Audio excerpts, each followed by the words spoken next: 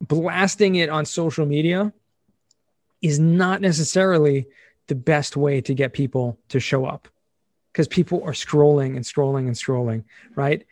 Unless you make them feel good and feel like they're a part of something, then they have 100 other things that they have to choose from, right? How do you make them come back is you want to make people feel that they're a part of it.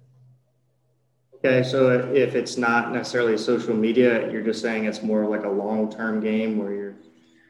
I'm not saying don't blast it on social media. You should put it out there. I do it all the time, right?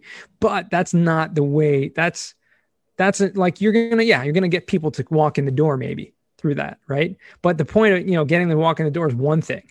Get them to walk in the door, but making them feel good and feel welcomed. Anyone in the hospitality industry or anyone in the, restaurant or any type of business like that knows you can get someone to walk in the door, but you don't win them until they feel like they're treated like a king. They're treated like a queen. They feel like, I'm respected here. This is a great place. I want to keep coming.